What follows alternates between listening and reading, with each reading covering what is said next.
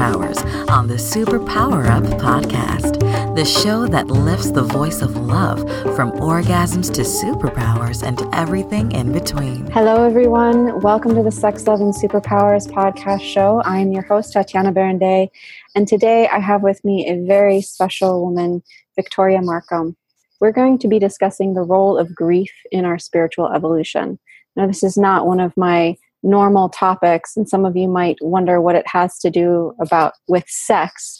And maybe it has nothing to do with sex, but in my world, it has a lot to do with the dark feminine and our willingness to handle and navigate difficult terrain. And sometimes that enters into the bedroom as well. So in my universe, they're all interrelated. But before we go into this topic, I want to tell you a little bit more about Victoria. And I'm going to read the bio that she wrote. And I love this so much. And it's written in the first person. So this is Victoria's voice before you actually get to hear her voice. She says, over the years, I have read many bios that listed an array of appropriate and impressive educational qualities best to serve clients with. Deep inside, I would ask myself if I could entrust my heart, projects, confidence, solely based on the letters after someone's name. As I write this and introduce myself to you, I ask myself, do people want to know about my education, or would they rather know about me and the depths of my life experience that brought me to a place honored enough to call you forth into your brilliance? I'm setting aside the mainstream way of introducing myself for a more personal, hearted delve into who I am so that you get a sense of me beneath the surface skin of where or with whom I have studied. I am someone who knows that in order to guide others, you must go to the depths and back yourself. I have been there. I still and always will go there. What makes me a unique and powerful guide and coach is the culmination of life experiences that have tested me down to the core. I have been brought to the bottomless pit of grief many, many times, thinking I would not come out. And I came out against all odds. I've traveled the world and had deep interfaces with many cultures, indigenous and modern. I have facilitated hundreds of women in various settings to honor and evoke their magnificence. I have sat on my knees countless nights in all-night-long sacred ceremony on Navajo land and with Native Hawaiians. I have attended the sunrise makahiki ceremonies honoring the seasons and cycles of their indigenous life. I've spoken in front of thousands of people in Germany at a conference for bringing back rites of passage and initiation for the youth in Europe, and sat for months at a time with teachers learning how to guide people back and forth across thresholds of life. I birthed 3 children at home, buried one at 3.5 years of age. I have plummeted from a 150-foot cliff, died, then lived. I have stopped generational sexual abuse in my family bloodline and raised myself from a very young age. I'm 18 years happily married and have more certifications than I can list. After 22 years of education, ecopsychology is my focus, as I feel that healing cannot happen without connection to the natural world. I'm a guide, a resilient and reverent advocate for being real and awake. And this is why I love you to pieces. So that was a really beautiful introduction, and welcome to the show, Victoria. Thank you, Tatiana. Thank you so much. So I think our listeners already have a real strong sense just from that bio of who you are and what you bring and what you have lived, just a little taste of that. But I am going to ask you the question that I ask all of our guests when they come on this show. I'd love to hear it in your words. What are your superpowers? Well, I've had some time to really sit with this this question, and a superpower. What do I feel like is kind of unique beyond? And I think I just have one, and it kind of covers everything. And I feel like my superpower is I land on my feet. I don't really understand exactly how that happens, and I don't understand a lot of the support that comes to hold me there, but I just always seem to keep landing on my feet. Makes me think of a cat. Yeah. Yeah. I mean, from knowing you and working so intimately with you, I can absolutely attest to that.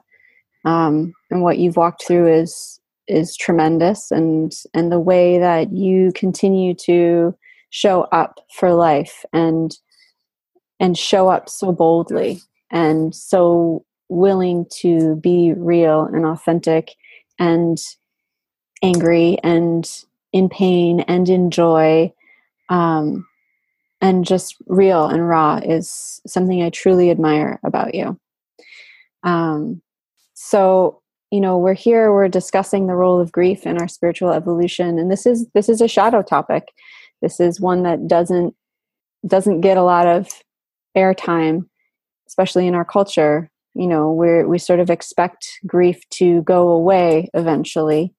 And we don't know how to do it very well, in my opinion. You're someone who's walked through the tremendous grief of losing a child, which, no one would ever wish on anybody. And yet you've walked through it and you continue to walk through it. And I'd just love to hear you speak a little bit about that and about how the grieving process and losing Koa and still mothering another child and birthing another child after that, what that has been like for you in terms of your spiritual evolution. Yeah, well, I think, the stark reality of Koa's death really catapulted me into really understanding that I don't really know my evolution in general, that it kind of took me out of the control space and put me into a full surrender into this life. And instead of having the answers, it brought me to the questions. And as I would ask the questions, it just seemed like life started living itself. And instead of getting out in front of it and trying to steer it and believe that I was manifesting and making happen this life that I so badly wanted, I started to get behind it and just really breathe into, what am I doing here? And what are we doing here? And what was the evolution of my child? And was it really a tragic accident? And I started following the questions down into the rabbit hole that I was already going into, the grief, the underworld. And what I found when I got there, Tatiana, was that there's so much more to death than dying, and there's so much more to grief than grieving.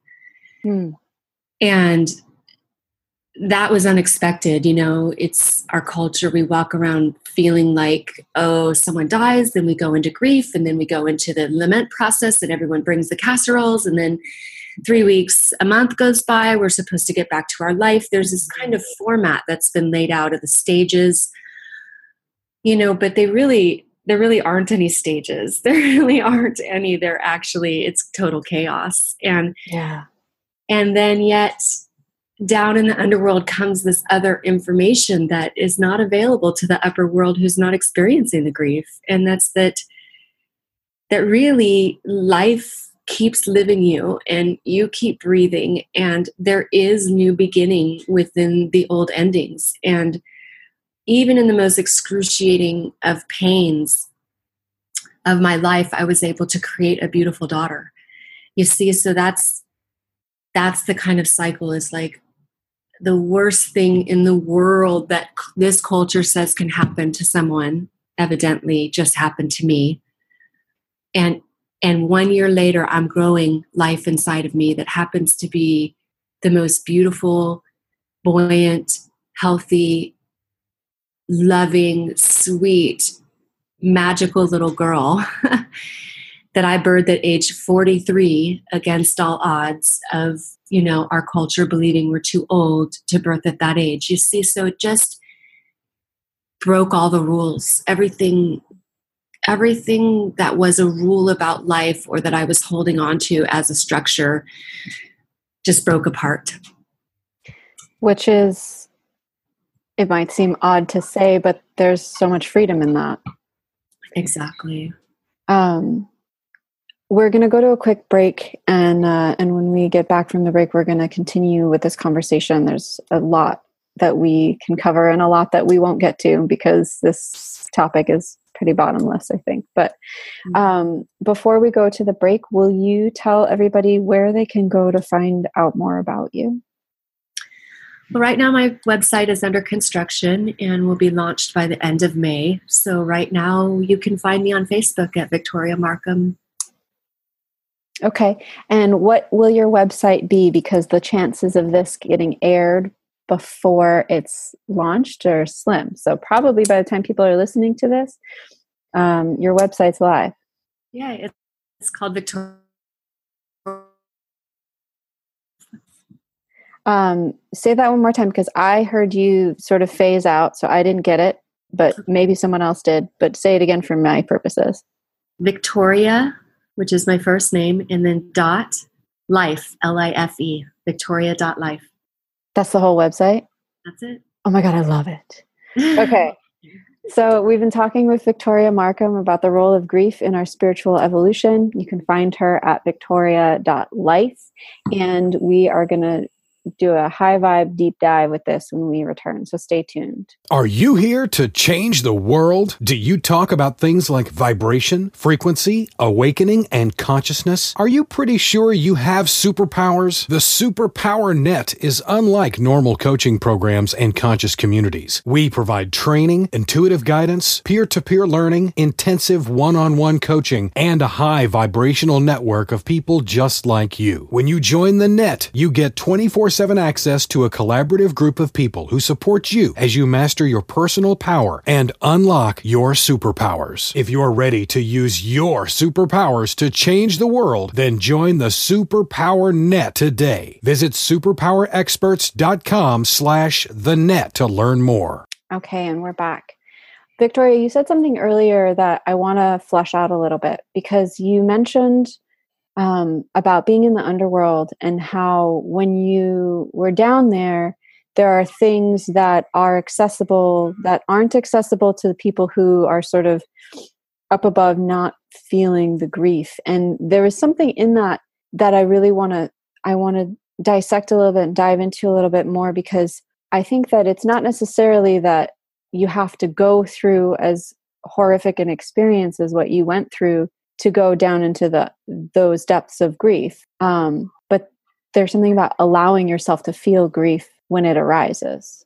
Would you say that is accurate? Yeah, throughout my life, I've heard over and over again, people who approach me will say things like, well, I've gone through this thing, but it's not near what you've gone through, and it's almost like they're afraid to compare. But what I always responded, and from a young age, responded the same way in order to not alienate, and to really include people in the grief process that we were both going through, is to say to them, really, once we get across the line of what causes the grief, the transition, the transformation, the challenges we're facing are very similar.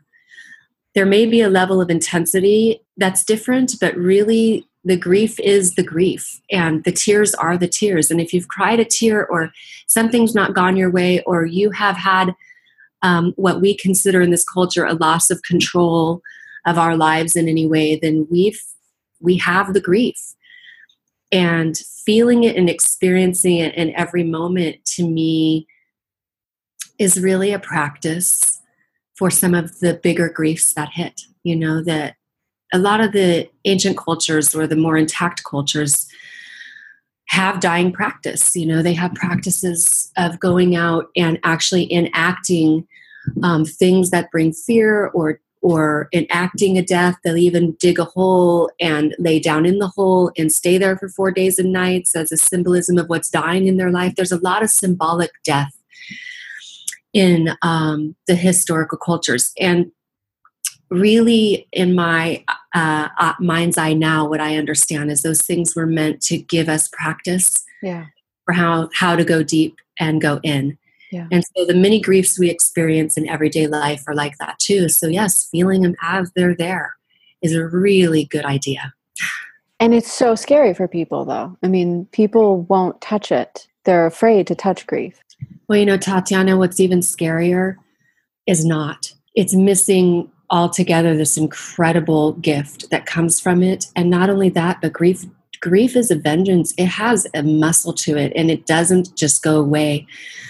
It inverts into our lives. I've seen it time and time again now working with people. And really the big griefs, what we could identify as big griefs, when they come and hit life, they go back and harvest all those little griefs that we hid and didn't want to face, So one way or another, we're going there. One way or another, we're going there. So it's a really emotionally intelligent thing to do, to start having a grief practice now. Yeah, because if you don't, then your body starts to take it on and create all sorts of crazy illness, or, it gets packed into our cells. Well, interesting enough, you bring, your podcast is on sex, love, and superpowers, and you had a little, moment in the beginning where you're saying you didn't know what it has to do with sex. Well, I'll just tie it in real quick for this.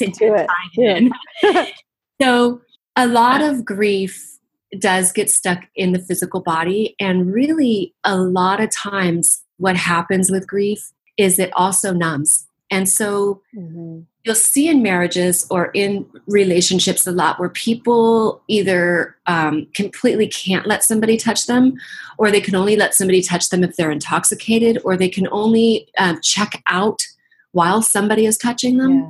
A huge population of people like that. That's unexpressed grief in the body. That's unexpressed grief in the emotions. We stop sensing into life and feeling deeply into life on all levels, and sex included, when we don't grieve. Yeah. So I think it's fair to say that allowing oneself to grieve can open up a really rich and deeply powerful sex life. Absolutely. Because what marriage doesn't have grief in it? Which relationship doesn't have grief? Right. Either preceded it or is in it now, Yeah. What person is not carrying, whether it's their own or it's some ancestral grief that they're holding on to? It's something that we all have and we all touch. And so I think to pretend like grief only happens when, your son gets killed, which of course it's going to happen in that experience, but like there's so many places where grief weaves itself into our lives. It's so interesting for me to hear you say what you said earlier about if you've shed a tear, if you've felt the pain, then you've underneath, regardless of what catalyzed it, grief is grief and the pain is pain. And I remember the first time I heard somebody who on the outside had suffered atrocities that I could never even imagine. It was actually Ishmael Bea, who was a child soldier in Sierra Leone. And he said the same thing. And it blew my mind, because he was like, if your dog dies and you experience pain around that, that's the same pain. And to me, I was like, not having experienced what he's experienced, never will experience what he experienced. It was like, I couldn't wrap my mind around how that could be possible. Yeah. So you start to tease out, some of this. We've lumped the process of grieving into one word, one timeline.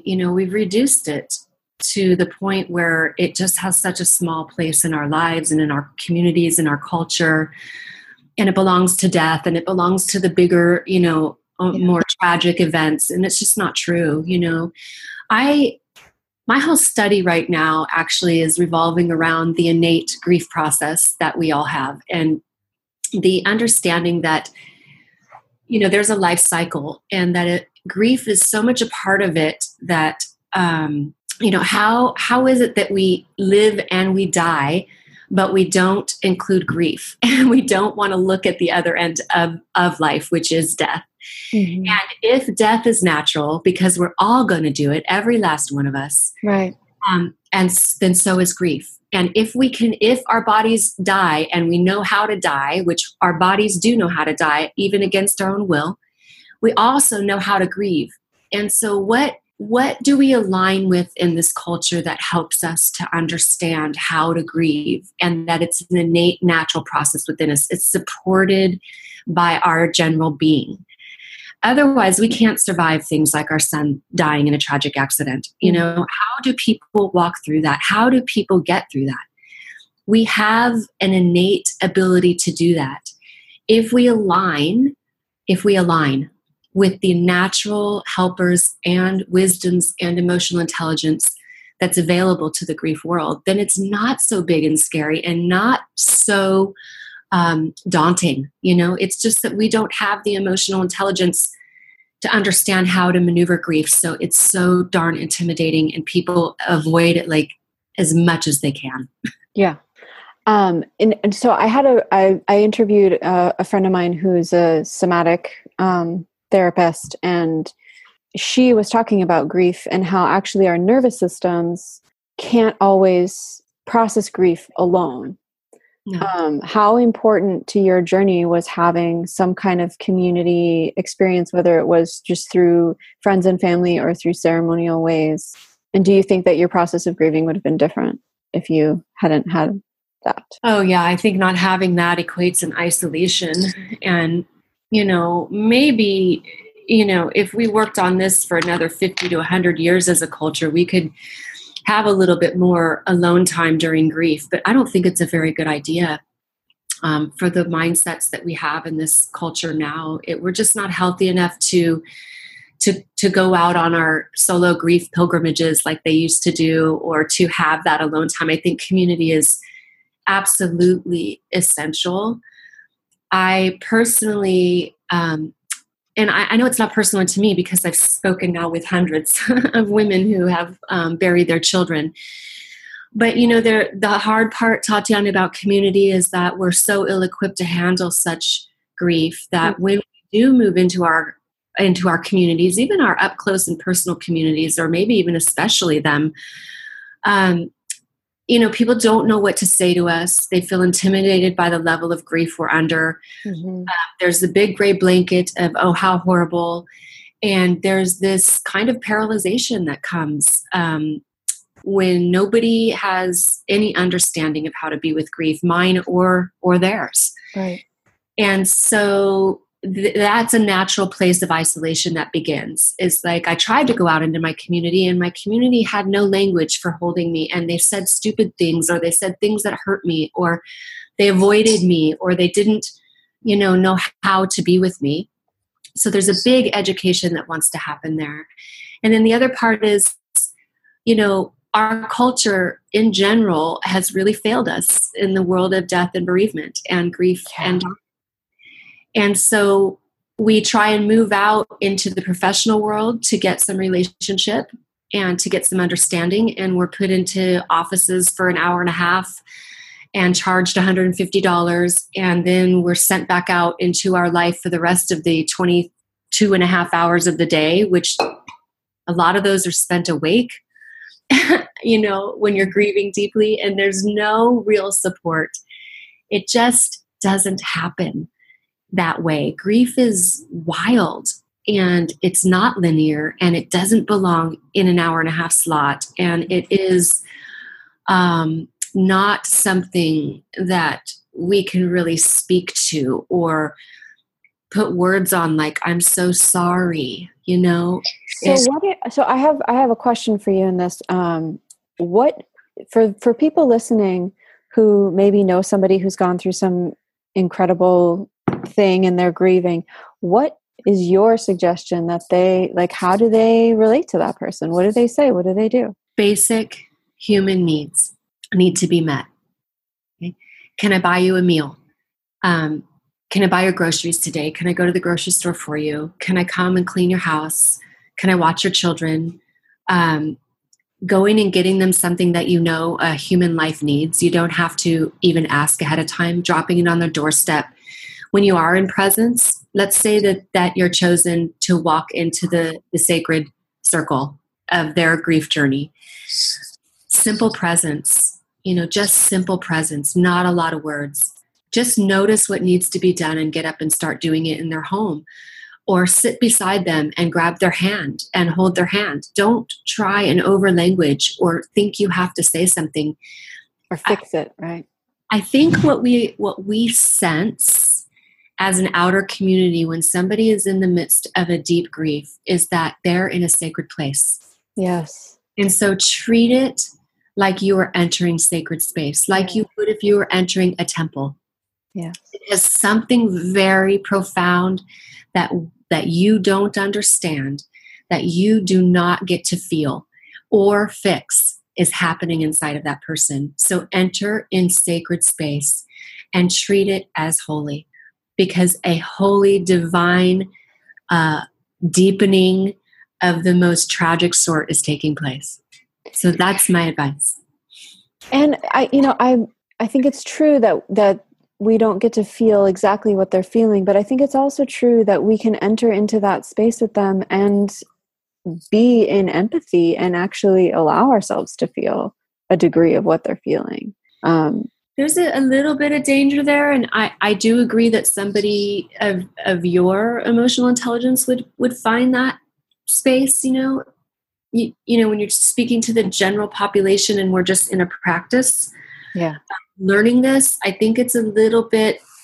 What I see most is people enter that sacred space and all they can think about is what if it happened to them, Right. Which is a natural feeling, but that's best done in your own world, in your own daily life, not in the presence of somebody else saying, I can't imagine. Right.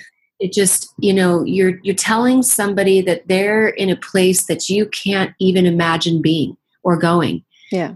And that kind of interrupts where they're deciding they are. They need to decide where they are first. Yeah. I was just more like, I think you're absolutely spot on. What I was envisioning was just, sometimes I have this experience of touching into what someone else is feeling and letting the feeling run through my body without a story overlay, just like letting the tears come because they're there. And without words, without a need for words. Like I wouldn't, in my imagination, when I asked that question, it was like, just showing up.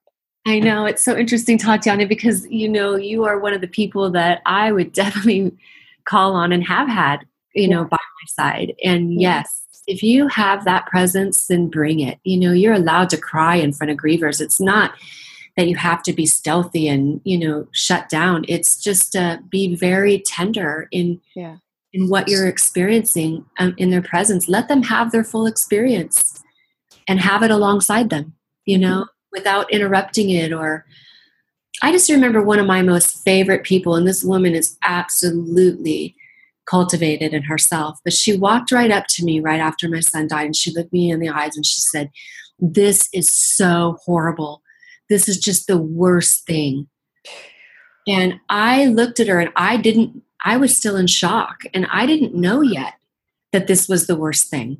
And I didn't know yet that this was so horrible. I just knew that my son wasn't with me and I was shifting dimensions. I was somewhere else, and to have somebody report to me that that's what's happening, it just shook me to the core. Like I had to process that I'm still processing that, Mm-hmm. It's like, don't inform people what they're going through. Let them tell you what they're going through, And so you asked a question earlier, and I want to make sure and circle back around about going to other cultures. And this the perfect segue is that we did have to leave our country to find the grief work that we were looking for. There was a few people in the Southwest that had some really beautiful programs. I'll mention Ted Wired out in Taos, and Joanne Cacciatore. She's a specialist that is down in Sedona that deals mainly with women, families that have children that have died. So amazing people. But those were the two programs that I found in our whole entire country to go and spend any time at that made sense. Other than that, we stepped out of our culture and we looked into cultures, the African culture, we looked into the Latino culture, we looked into the Hawaiian culture, which is still in our country, but they are sovereign, They're told I don't. Yes. Yeah.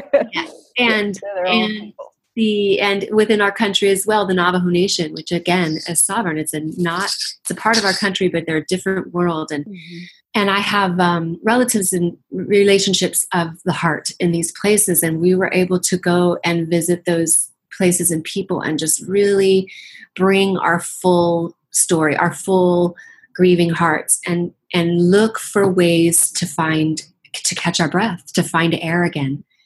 Because the only thing that was laid on us in our own culture was these big gray blankets of horribleness, and how tragic and how horrible. And, come to my appointment for an hour and a half and do all this tapping and eye rapid movement and you're going to feel better. No, I didn't. And when I went to other communities and cultures, it was like week-long ceremonies and there were deep journeys that happened at night, and there were sunrise moments, and there were elongated understandings, very little language, very little words. Yeah. It was ritual. Yeah. It was ritual. And so when you're talking about showing up for people, move ritually. It's walk in. If they're a spiritual person, burn some cedar or sage. If they're not, bring flowers. Cleanse space. Ask if there's anything, a favorite object that they love. Bring them a crystal. Bring them a teddy bear. The spectrum I'm trying to cover is like, how do you presence people when they're in these spaces so that the grief has permission to be grieved? Yeah. That's the most important thing. Yeah. And we have a lot of work to do, because I think there's a lot of people who would hear you say move ritually and would have no clue what that means or how to even start doing that. And yet, like you said, like we have an innate knowledge of how to do this. We just have to get out of the way and remember it and allow it to come through. Well, we also have to remember, Tatiana, that, we're practicing rituals every day. People just don't call it that. I mean, the birthday is a ritual. You bring presents, you have a cake. That's a ritual. Things that have things to them, objects that we use and we focus around, wishes that we make on ourselves. Baptismals are rituals, just getting into some of the more mainstream things that we do mechanically that we don't always know we're doing. Mm-hmm.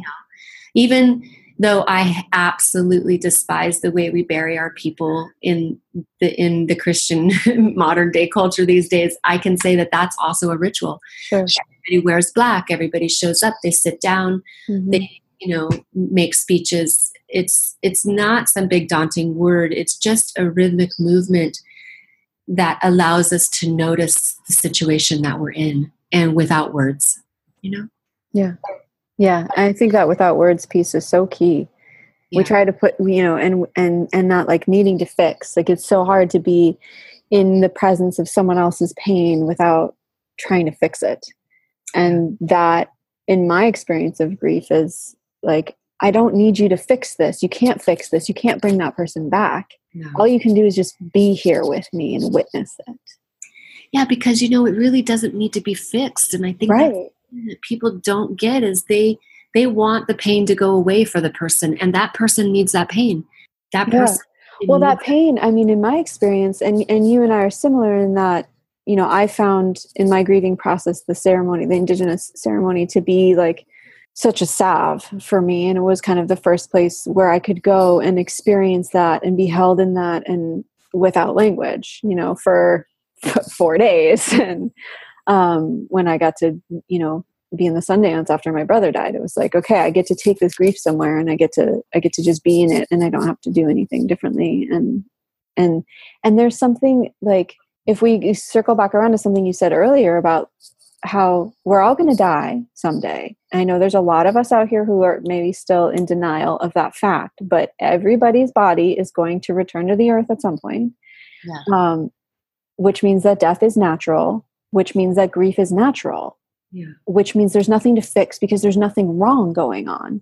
There is a natural process unfolding in front of you. That's all that's happening when someone is in grief. That's right. Exactly. And so your friend who did the somatic work, which I really love, I'm studying Peter Levine's somatic experience. I love him. Mm-hmm. Yeah. And, what they're saying is that our bodies have a wisdom, they have a wisdom on how to discharge the energy that builds during our person dying, or our marriage falling apart, or our job loss, or our house burning down, or our brother dying, or our sister dying. There's energy that builds around that, and that our bodies have a natural ability to dispel that energy given the right circumstances. Mm-hmm.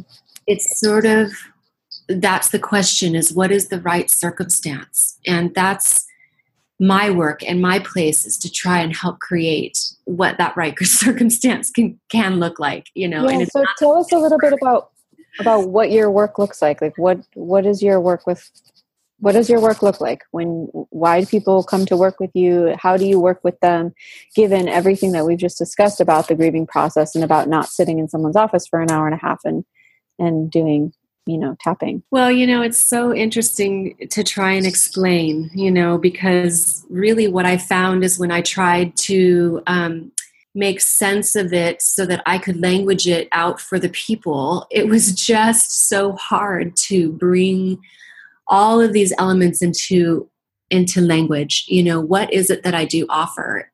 As I said, grief is wild, and grief is it's really not containable. There's no rules to it. There's no boundaries to what it touches or where it goes next in someone or in their life. A lot of people that have experienced large grief will then experience another grief right after, and another. It just is like this cleansing agent that comes through. And so my work is more of an image, believe me, I am putting it in words because I'm a part of this modern day culture, and I'm going to language it. But imagine, for the sake of just speaking right now, that I just have my arms out as far stretched as I can with my hands slightly bent in, and you're in that container of my arms being there. And I'm literally moving, allowing all the space of my arms outstretched while you move within that container.